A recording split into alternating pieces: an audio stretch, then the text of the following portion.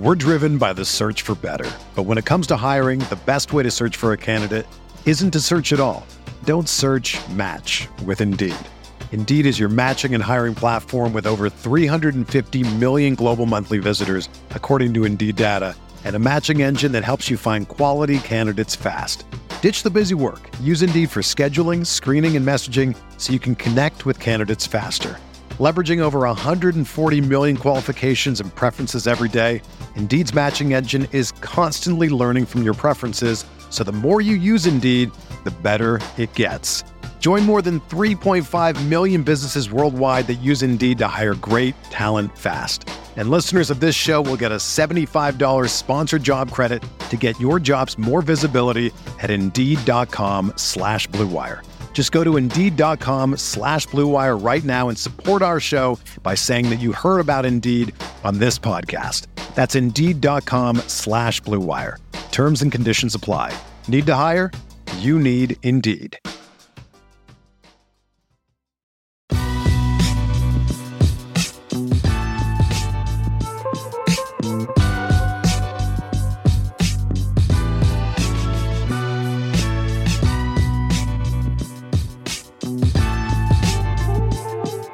Hello, Hornets fans, and welcome back to another Buzz Beat, a Charlotte Hornets podcast. We are live on Twitter Spaces, Twitch, and YouTube, where you can interact with us. So feel free to submit comments or questions in the chat. Also, we've got a giveaway going on that ends on January 10th for a free t-shirt with our new logo on it. So take a look at our Twitter at BuzzBeatPod. Or if you look in the notes of this episode for more details. On today's episode, I'll be joined by Brian. I'll be joined by Lee as we recap this thrilling but heartbreaking game against the Pacers and answer a listener question about a hypothetical trade. Lee, hope you're doing well. How's it going? Oh, it's good to be here. This is for better or worse, this is kind of our type of game, right? Some interesting young flashes, which we'll get into. A close, competitive, hard-fought match on the road in Indiana, and another loss. Yeah, that's how it goes. BG, how's your weekend going? Weekend's going pretty well. A lot of college hoops and a little bit of Hornets action with two strange games for Charlotte this weekend. It feels like. Yeah. With the Bucks, bizarre, one of the weirdest games of the year with the blowout win on Friday, and then this game at Indiana. But yeah, things are good. How about you, Richie? Doing good. Not a whole lot happening in my life, but I will say that this is this upcoming week I've got a lot of extracurricular activities. So this might be the one podcast that I'm able to record this week, but we may get another one out. It just may be without me, but. Yes, you are correct, Brian. The Hornets did play a couple of good games this weekend. The game tonight did not go in their favor as the Pacers won 116-111. So let's get into this game. I actually want to start with the lineup that we saw at the end of the first quarter and the end of the third quarter. Definitely offensive lacking, but it was certainly a defensive first lineup of DSJ, Cody Martin, who is starting to get in the swing of things, especially on the defensive side of the court, Jalen McDaniels, JT Thor, who's seeing somewhat consistent minutes, in Mark Williams. So that lineup went 12-0 run in both the end of the first quarter and third quarter combined. They got after it. And on the defensive side, I really love to see them working in cohesion. They were on a string. And I hope we see more of it. I don't think it's going to be the starting lineup by any chance. But Clifford, with him being that coach, Brian, you texted this. It just feels like a Clifford-esque lineup, and it was fun to watch because those were the biggest runs of the game for Charlotte. Yeah, I mean, again, it was like the size, the defense first, the winning play sort of mentality. Especially having two guys like Cody Martin and Dennis Smith Jr. out there at the same time, like he really does. They feel fully Martinized. I know Caleb Martin is in South Beach, but that sort of does bring back some vibes of those lineups from a few years ago. And the one thing I would say Eric Collins mentioned he thought that this was probably the best defensive five Charlotte could put on the court. I know what you're going to say, but keep going. Yeah. I mean, it's close. I would just say PJ over Thor. And then, you would have Charlotte optimized defensively. I would say along with, DSJ, Cody, Mark Williams, who continues to play well, despite Miles Turner blocking him a couple of times tonight. Turner was a menace at the rim. It felt like the entire game. And I know this is something we have discussed a few times now, but it is a bummer to see no Nick Richards once again. It just stinks that he's having the best season of his career, and an injury is what took him out. And I get it. It's Mark Williams is playing well. Mason Plumlee's playing well. And, Plumlee's still on the roster as of, January 8th. So I guess he's going to continue to play until maybe a hypothetical trade comes to fruition. So, but no, fun to see that lineup. And I think the best part of it, one, is it's nice to see DSJ. It's nice to see Cody Martin healthy and on the court, but it's also good to see Mark Williams getting those reps. And I thought Williams tonight did some nice stuff defensively, not just in the drop on the pick and roll. You're seeing him with some of those sort of half switches or late switches or sort of moving over to guys around the rim. And I thought the mobility defensively with Mark has looked really good, not just tonight, but really since he became a part of the rotation for Charlotte. Yeah, let's talk about Mark Williams here real quick. I think he started off very strong. He ended up finishing with 7 points on the night in 16 minutes. He played well in moments. He had his flashes. He's good when he has the chance of just grabbing the ball cleanly and going up right away, which he did on occasion. Although when he does go up against better and more experienced players like Miles Turner, you start to see where he has areas to improve. He had this one play in the second quarter where he actually had an awesome seal on Turner. That's been a strength of his. But he still gets blocked by Turner. It's that combination of Turner just being an elite shot blocker, but you can also start asking yourself these questions like, did I position the ball the way that I wanted to? Did I shield it the best way possible? Am I keeping the ball high? These are questions that Mark Williams can be asking himself. So sometimes it's fun to watch him play against, younger players, less experienced players, and he puts up the stats, but going up against Miles Turner, it's a teaching moment for him, a lesson for him when you go up against guys like that. So I will say that, it's not always going to be the case where he's playing against backups. So this was a good teaching moment for him. Yeah. I mean, obviously I echo the frustrations with the fact that Clifford has just chosen to and he's just going to do it. We've got enough of a sample size at this point. He's not going away from it. And look, maybe there is some nudging or direction from the front office that Plumlee needs to kind of continue to be showcased for a potential move down the road. Obviously that's I'm speculating only, but that's certainly possible. I would be saying the same. I would be voicing the same frustrations if Clifford immediately went back with Richards and just immediately benched Williams or sent Williams back to Greensboro. It's the same principle. We just should, in my opinion, be playing both of the young centers, the majority of the center minutes, because it's not like a freaking charity case. They've both shown the ability to be effective, solid rotational young center. So it's not just a throw them out there for development's sake. It's these guys seem like they can be solid rotation players.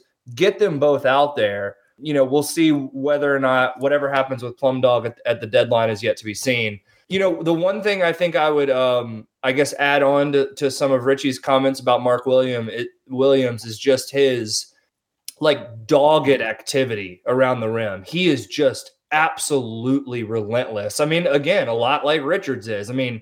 I think Williams has a little bit more vertical athleticism, certainly a little bit more length, and does a lot of the same stuff, but just can get to so many in traffic rebounds. Even if he doesn't snare it himself, he's keeping it alive. He's tipping it.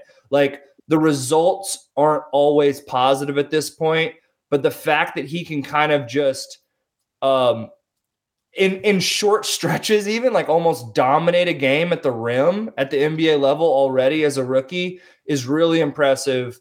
Yeah, Miles Turner was awesome tonight. He obviously gave Mark Williams quite a few kind of welcome to the NBA moments.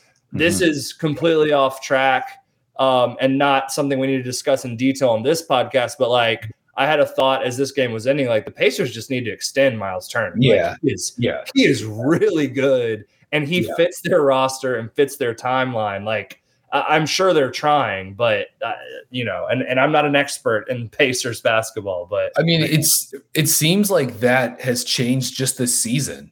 Totally. I mean, like they're playing really fun basketball. Like if you look up they're playing fast. They shoot a ton of threes. Rick Carlisle's getting the best out of guys like Aaron Nesmith. A nice second draft player. Totally. Andrew Nembhard.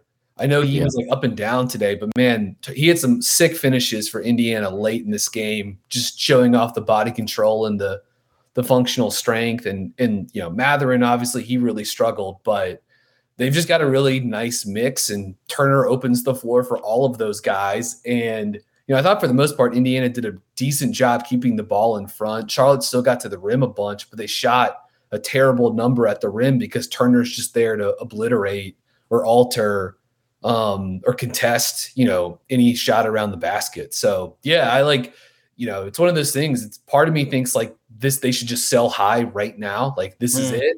But no, it seems more likely they should probably extend him, and that's what they're going to do. And you can always trade him later. Like, if you're ever looking for like a short-term reset around Mathurin and Halliburton, you can always move him later. So I'm guessing he'll get extended and be back because he's earned it, quite frankly.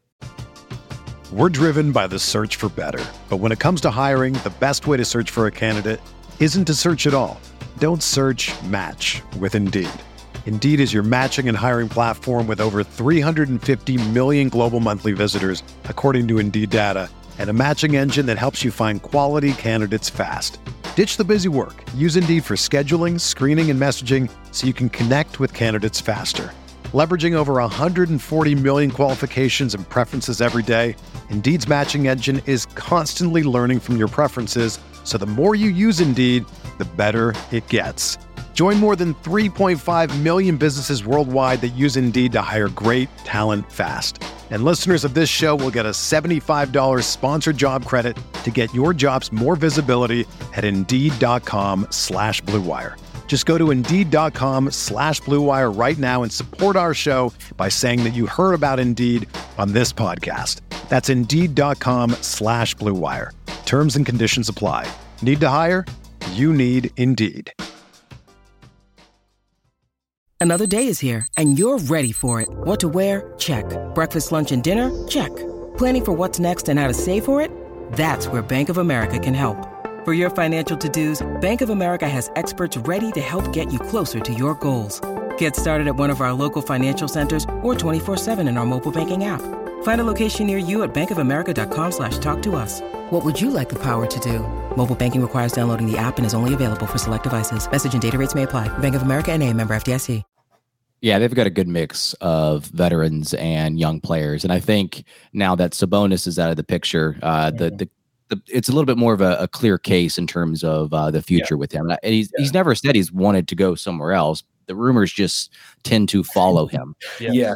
It would be Richie, it really would be the funniest result of this if 4 years of trade, like rumors of Miles Turner being traded and just like, nope, he just signed a $90 million extension over 4 years. Like that would be the funniest. Maybe that would extend the possible trade hypothesis or whatever, but it's funny. It'll never end. But let's talk about the elephant in the room here.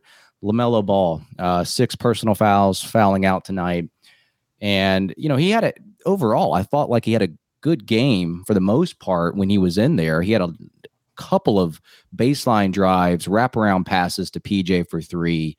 He had a couple of like driving scoop layups on back-to-back possessions in the first quarter. It's a good sign that he's attacking the rim there. But when he picked up that third foul in the second quarter, Indiana went on a run. And then 20 seconds into the second half, picks up another foul. And that was the fourth foul at that point, and he played through it in the third quarter pretty well. But obviously, this is an issue that has been with him throughout the course of his career. And I act like his career has been long, but it's been with him ever since he's entered the league. It's going to be a challenge for him to play without fouling. What are your thoughts on this, guys, and just how does he get better at this? I guess it's just positioning and knowing when to gamble and knowing when not to gamble.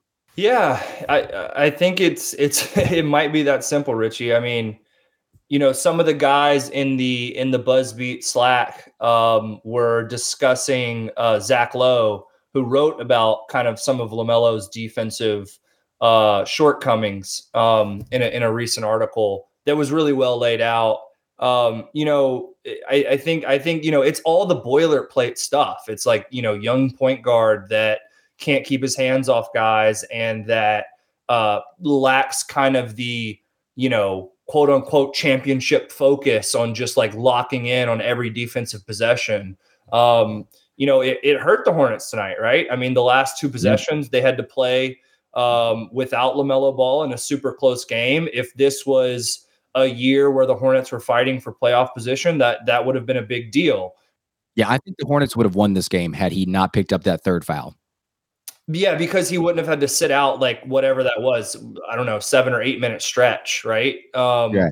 And you were talking about Cody Martin kind of starting to get into a rhythm. Obviously, he had the awesome block tonight in the against Hield in transition. He hit his first 3 of the year being back, so like good signs. I also thought Dennis Smith Jr.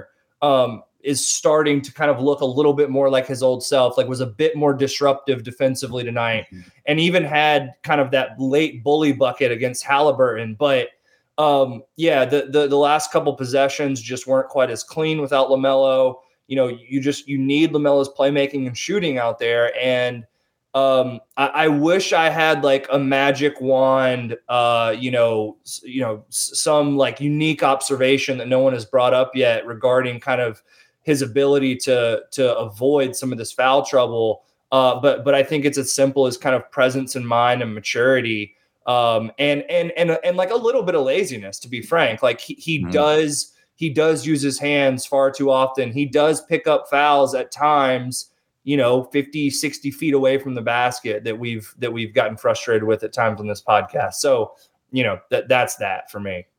Yeah, it's like some of the stuff you can live with when he's like flying around, totally trying to be in the right place and trying to get steals because the Hornets are a bad half-court offense. They need to get in transition. He's good in transition. So it's like some of that stuff, it's like, no, you live with that. It's the senseless reaching in that you would love for him to be able to cut out. I sometimes think he gets a tough whistle, but that doesn't justify, like this is a trend across seasons, across different referees officiating him. This is just like a part of his game. And I think it's something that will get ironed out. I think it has to get ironed out, so it will. But yeah, he played 24 minutes in this game. Like that happens just like all too often. We're like, not only does he miss big stretches of the game, but then he also fouls out and you look up and it's like, yeah, he played half the game. Like, what? This game was a coin flip. And like, I mean, because of where the season is and where the team is, it does create this weird dissonance where it's like, a loss is like not bad for Charlotte, obviously, but as we're trying to like evaluate these games, you're thinking about habits, right? You're thinking about long-term development. And so that's why you want to get that stuff out for LaMelo.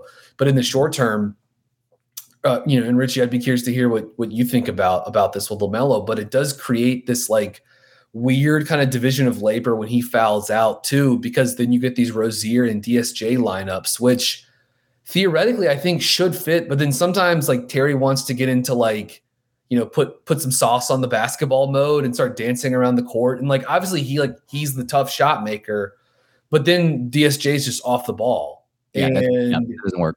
And, it's like, he can do some of the catch and go stuff. Like, he can slash and get into gaps a little bit, but it does clog the floor a little bit. It doesn't space it as well. And not only that, like, Terry is not the best guy to just give the ball to and say like, here's a high ball screen, like go run good offense for us. But so, yeah, like when you lose LaMelo, it there's no Devontae Graham to fall back on, right? To just come in and just, prop up. There's no one like that here anymore. So I don't know, Richie, what are your thoughts on LaMelo and some of the foul concerns, or maybe just like where he is with his game right now? Well, it's interesting that you brought up, when he does have to go to the bench and you're seeing these lineups with DSJ and Rozier. To me, like, you got to get the ball out of Rozier's hand and let him run off ball. Too frequently we've seen this season, even when Rozier is not the quote unquote point guard, that he dribbles the ball a little bit too much for my liking. And I feel like it's almost like a habit that just carried over from when he started the season as that point guard with that second unit. And when you have DSJ off ball, he just doesn't seem like an off ball guy to me. He's not a off ball like cutter or anything like that. Like, he's a guy that's a rim pressure guy, drive and kick.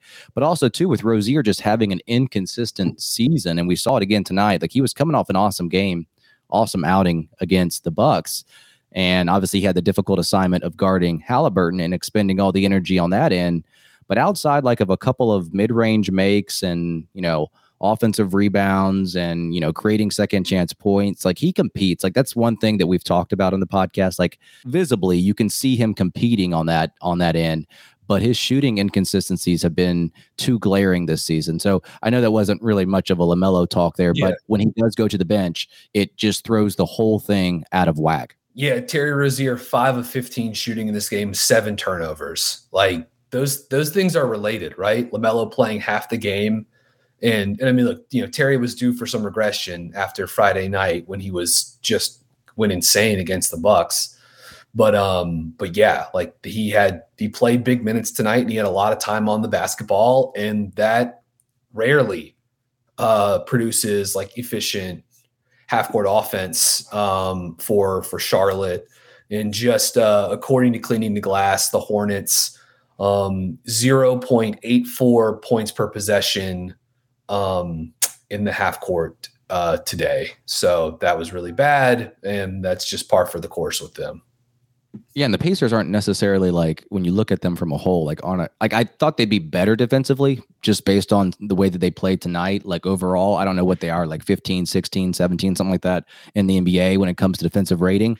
But they played well in stretches, and I know that the offense for the Hornets plays a factor in that as well. But quick mention before we move on to the listener questions, I do want to give a shout out to Jalen McDaniels. He makes plays in bunches. I've mentioned that before. He comes in waves in terms of his scoring output, his defensive output. That end of the third quarter and the middle of the fourth quarter, there was plays that he made that impacted the game, that put the Hornets up a couple of points midway through the fourth quarter, but obviously they could not hang on. And then PJ Washington, they made a note of this on the broadcast, and I've made a note of this before, but the area in which he can take advantage of is that short mid-range floater game. And by my count, he was 2 of 4 on floaters, and he was 3 of 3 against the Bucks on Friday night. So he's got the ability to put the ball on the court. He's got the ability to slip screens, and I just want to see more of that. But Lee or Brian, would you want to speak upon Jalen or PJ or anything else before we get to the questions? No, I mean, just I think in kind of the theme of this podcast this season, this is one of those PJ Washington games where he really shows kind of his true versatility, his true value. I think I have just kind of one more overarching thought, which involves McDaniels, but isn't specific to him. I watched this team as it gets back a bit more healthy, and it's just so strange. I mean, they've been so bad on both ends of the floor this year. It's been such a disastrous season in so many ways. But like, there's this bevy of young, useful players on this roster, some that aren't even in the rotation right now. I mean, Bryce McGowens and Nick Richards are both DMPs tonight. Yeah. And both of them, obviously Richards, more so, and he's older, obviously, but both have shown reasons to be optimistic, I would say. Jalen McDaniels, JT Thor, Cody Martin, Mark Williams, Dennis Smith Jr., Teo Maladon. I mean, all of these. Kai Jones. What's that? Kai Jones. You remember him? Kai Jones. I mean, all these different guys. And like, granted, a couple of those guys we mentioned, are still not necessarily like 100% second contract guys. Like, they're still working towards that. I think McDaniels has proven that. Obviously, Cody Martin has proven that because he signed one. It's a good feeling though. Like there is some kernels of optimism, and I've said this before, and I've on this podcast, and I've tweeted it before too. It again just continues to give you the 1-year tank plan right there on the silver platter, because you can shed a couple veteran contracts in Oubre and Plumlee if they're not traded this offseason, and you can continue to retool this roster around LaMelo Ball with another draft class, with another likely high draft pick. And if the Hornets were able to hit it big, whether that is Wemby or whether that is striking gold on a top 5 pick who's an immediate positive player, they stand ready with like a useful roster of guys like Jalen McDaniels, who can be two-way players, who can make shots, who can play make in a pinch. And like, there's just there is still an optimistic future in my mind. But we'll see. Yeah. What I would say just a couple of things on some of the guys you mentioned. One, it has been nice to see JT. It stinks that it's been at the sacrifice of not having Kai Jones in the rotation still. But yeah, I think JT Thor's had some positive minutes for Charlotte recently. And, he's still a bit of a mystery box. And at this point, I think we'd all would have liked to have seen at least a little bit more development, but he's still really, really young. And he still really hasn't played that many NBA minutes. So I'm still feeling like relatively confident in him long-term as a prospect. I think a lot of stuff will fall into place if he can just get consistent with the catch and shoot three. Like, he's shooting 20% on threes this season. He's taking a ton of corner threes. I just think once that falls, like, everything else just clicks into place, because he can give you some good hustle play stuff. He's got the length. He has the ability to attack closeouts. I mean, he's gonna have to really improve his finishing and decision making on those drives. But it's like that's the next step. But you can't get to there until the three starts to really go down.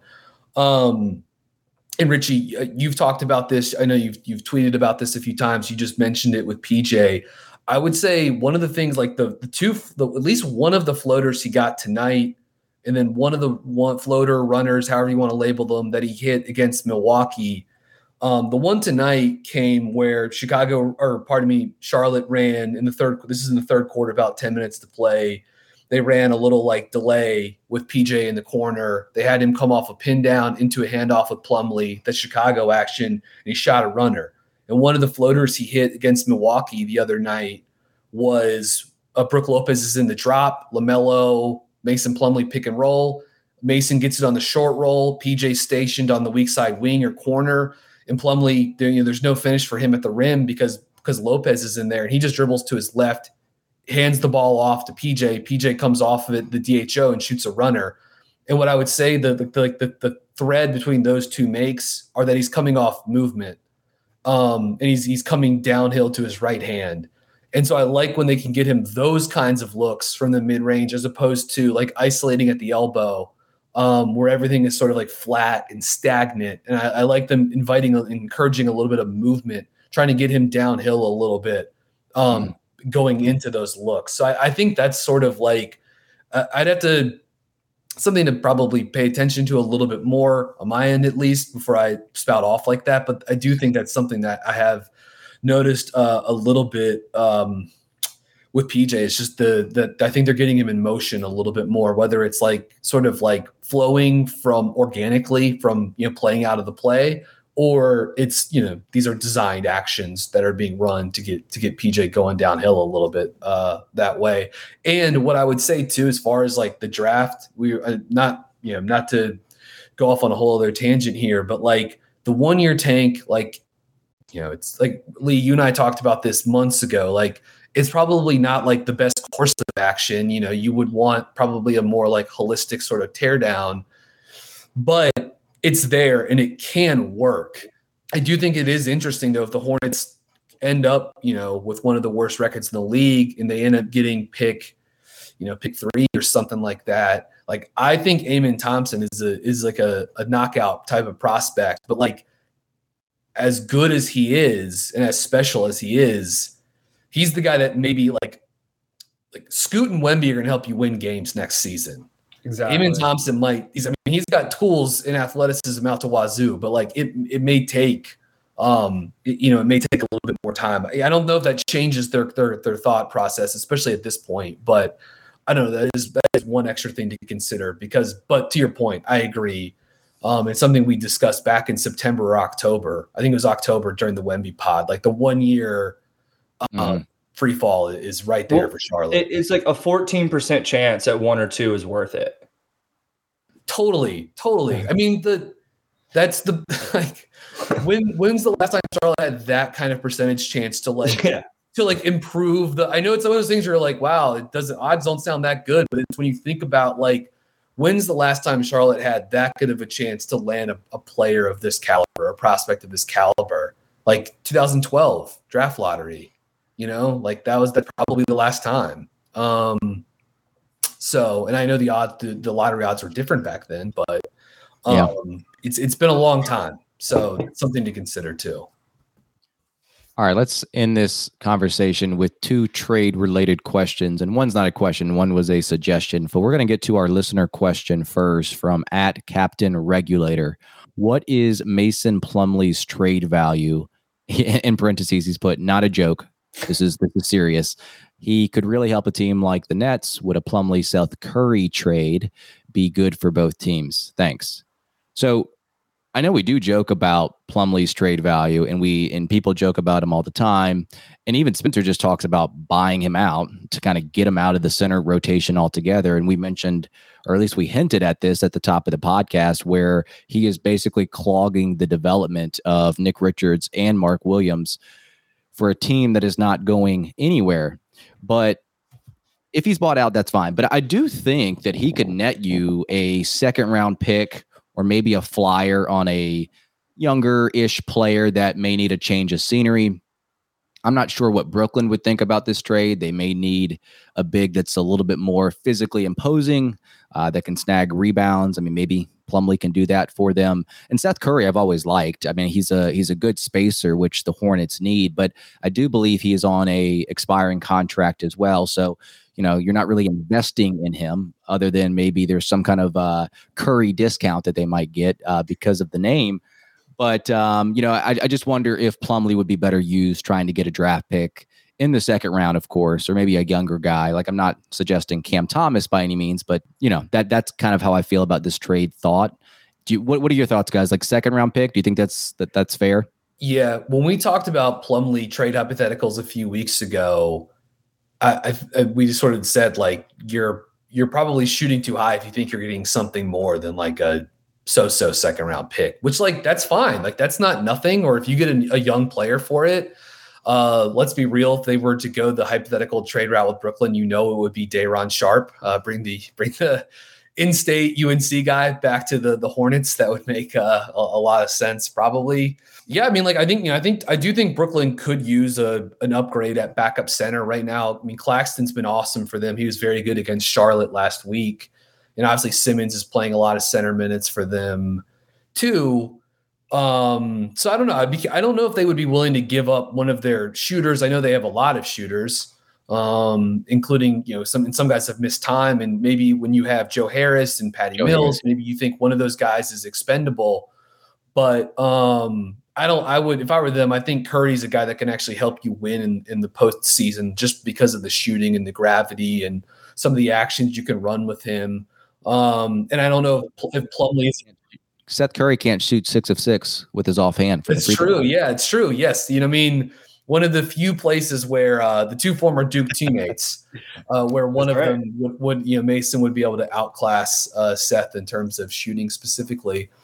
I think it's interesting. I think there are Plumlee trade hypotheticals that exist because he's playing very well. Mm-hmm. And I could see teams that need a backup center that can give you he's not a terrible defender. Not like he's a great defender, but a little bit of defense. He can rebound. He gives you some pick and roll versatility.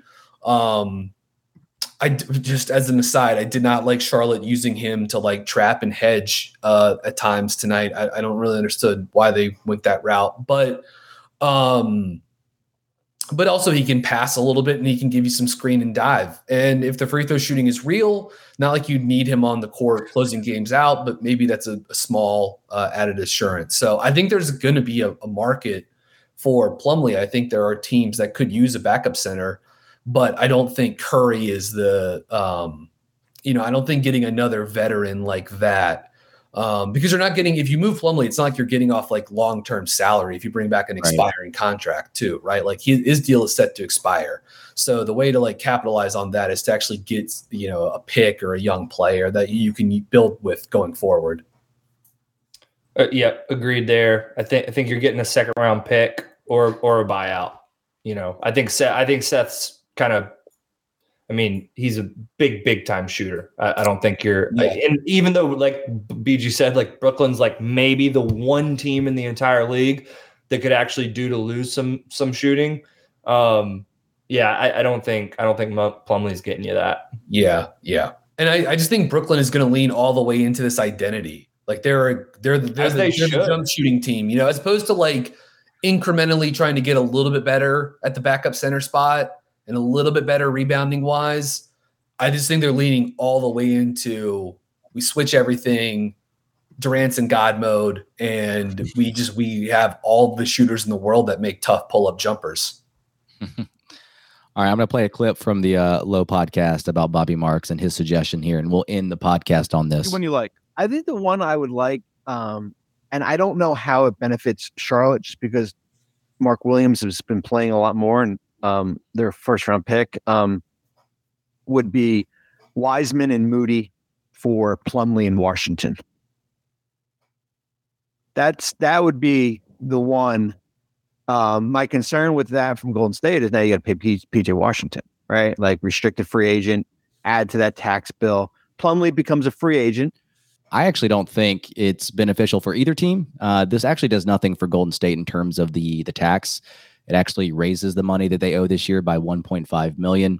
Yes, it might get you off several years of Moody and at least 1 year off of Wiseman, but I don't know. It feels like, what Bobby was saying there. If they're investing in this trade, they're also investing in PJ. And if it's just a 1 year rental to make a play in the playoffs where they're 8th, 9th, 10th at this point in the season, I'm not sure it's worth it for either side here. And I don't think the Hornets would be wise to do this either. I feel like they could get a little bit more for PJ, like in a separate deal altogether.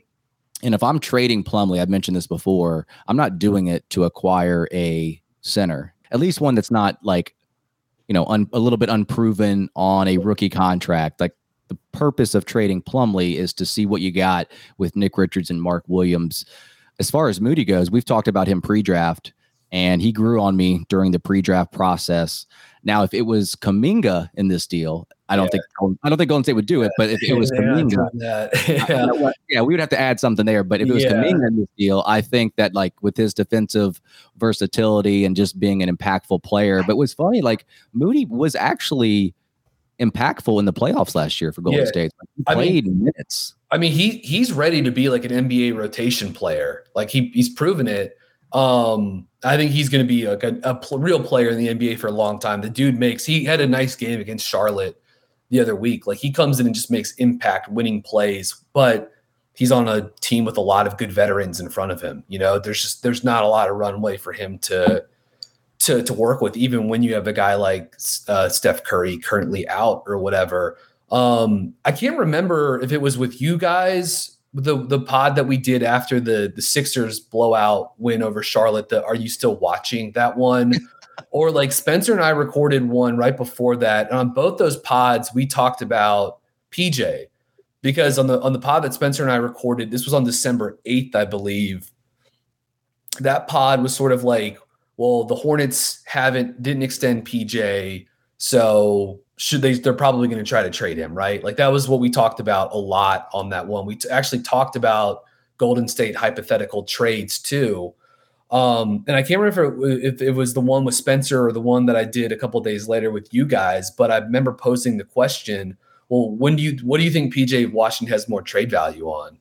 Like, is it on an expiring contract now, or is it you sign him, bring him back, and then, if things aren't going well in a couple of years, you could look to flip him when he's got a couple of years left on his second contract. I mean, that's probably depends or whatever, but he's still young and getting better. And, at some point in time, he could be a pretty good trade piece, hypothetically on a second contract. And yeah, this is one of the reasons why, we went through Golden State again on these pods in early December. We went through these Golden State hypotheticals, and the one that was getting tossed around at the time was like PJ for Wiseman. Like, it's kind of, that was the deal. This was before Mark Williams was in the rotation too, right?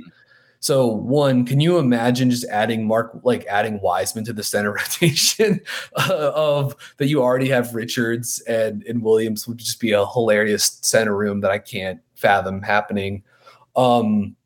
But one of the reasons why I just don't see this thing being realistic is like, if you trade for PJ, I think the thought would be you would want to re-sign him. Mm-hmm. And I just can't see Golden State.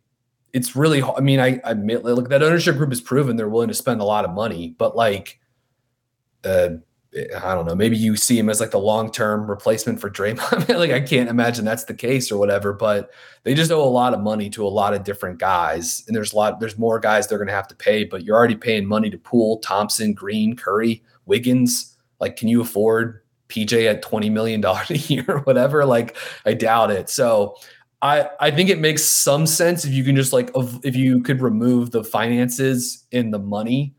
And I think Moody would absolutely be a great piece to pick up. I mean, Charlotte could have had him on the roster. They opted for James Bouknight instead. So again, I would be open for moves that could add a player like Moses Moody. I think that's the kind of stuff that Charlotte, the waters they should be swimming in. But I don't think this is like how that gets done personally. Yeah, I think all I would say is, number one, I like Nick Richards more than James Wiseman right now. I like Mark Williams more than James Wiseman right now. So I agree that swapping Plumlee for a young center doesn't make a ton of sense, which, to be fair, Bobby Marks, he mentioned that. I do think I would be, I think, maybe fairly optimistic that PJ could help Golden State in a deep playoff run. But like you said, he totally would. He totally could. It's just the complications of the extension. I don't remember which one of you said it, but I also agree that if you're going to move PJ, and I've been pretty adamant that PJ, along with the obvious other ones, like LaMelo, PJ's kind of the one guy I still don't want to move.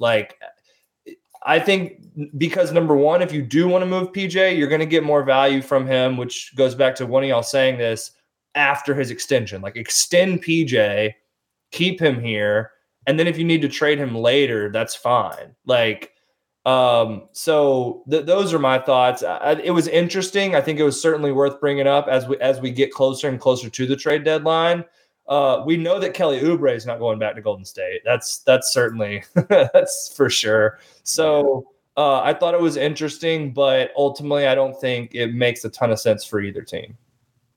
Yeah, I mean, I do think that PJ and Plumlee are kind of like Golden State type of guys, and they would kind of fit seamlessly within the offensive system that they run. I mean, even Plumlee could be a guy that could work out of the high post, and he would not be a Draymond split cut hub, but he could kind of act in the same way. No, he could do some of it. What's the Australian dude that was the first pick? He's kind of like Bogut. Yeah, he's like Bogut.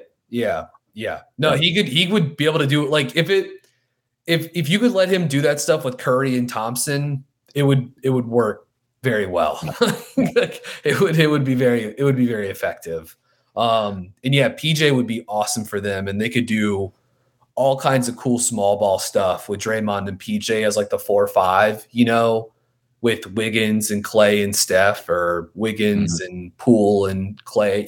There's just all kinds of stuff they could do. But I personally don't see that happening, though I see the way it could benefit both sides. All right. We appreciate everyone for tuning in on Twitter Spaces. We did not get a speaker request. We appreciate everyone tuning in on YouTube. We're going to go ahead and wrap here. We appreciate the support. For Lee, for Brian, I'm Richie. Take care. Everyone is talking about magnesium. It's all you hear about. But why? What do we know about magnesium? Well, magnesium is the number one mineral that 75% of Americans are deficient in.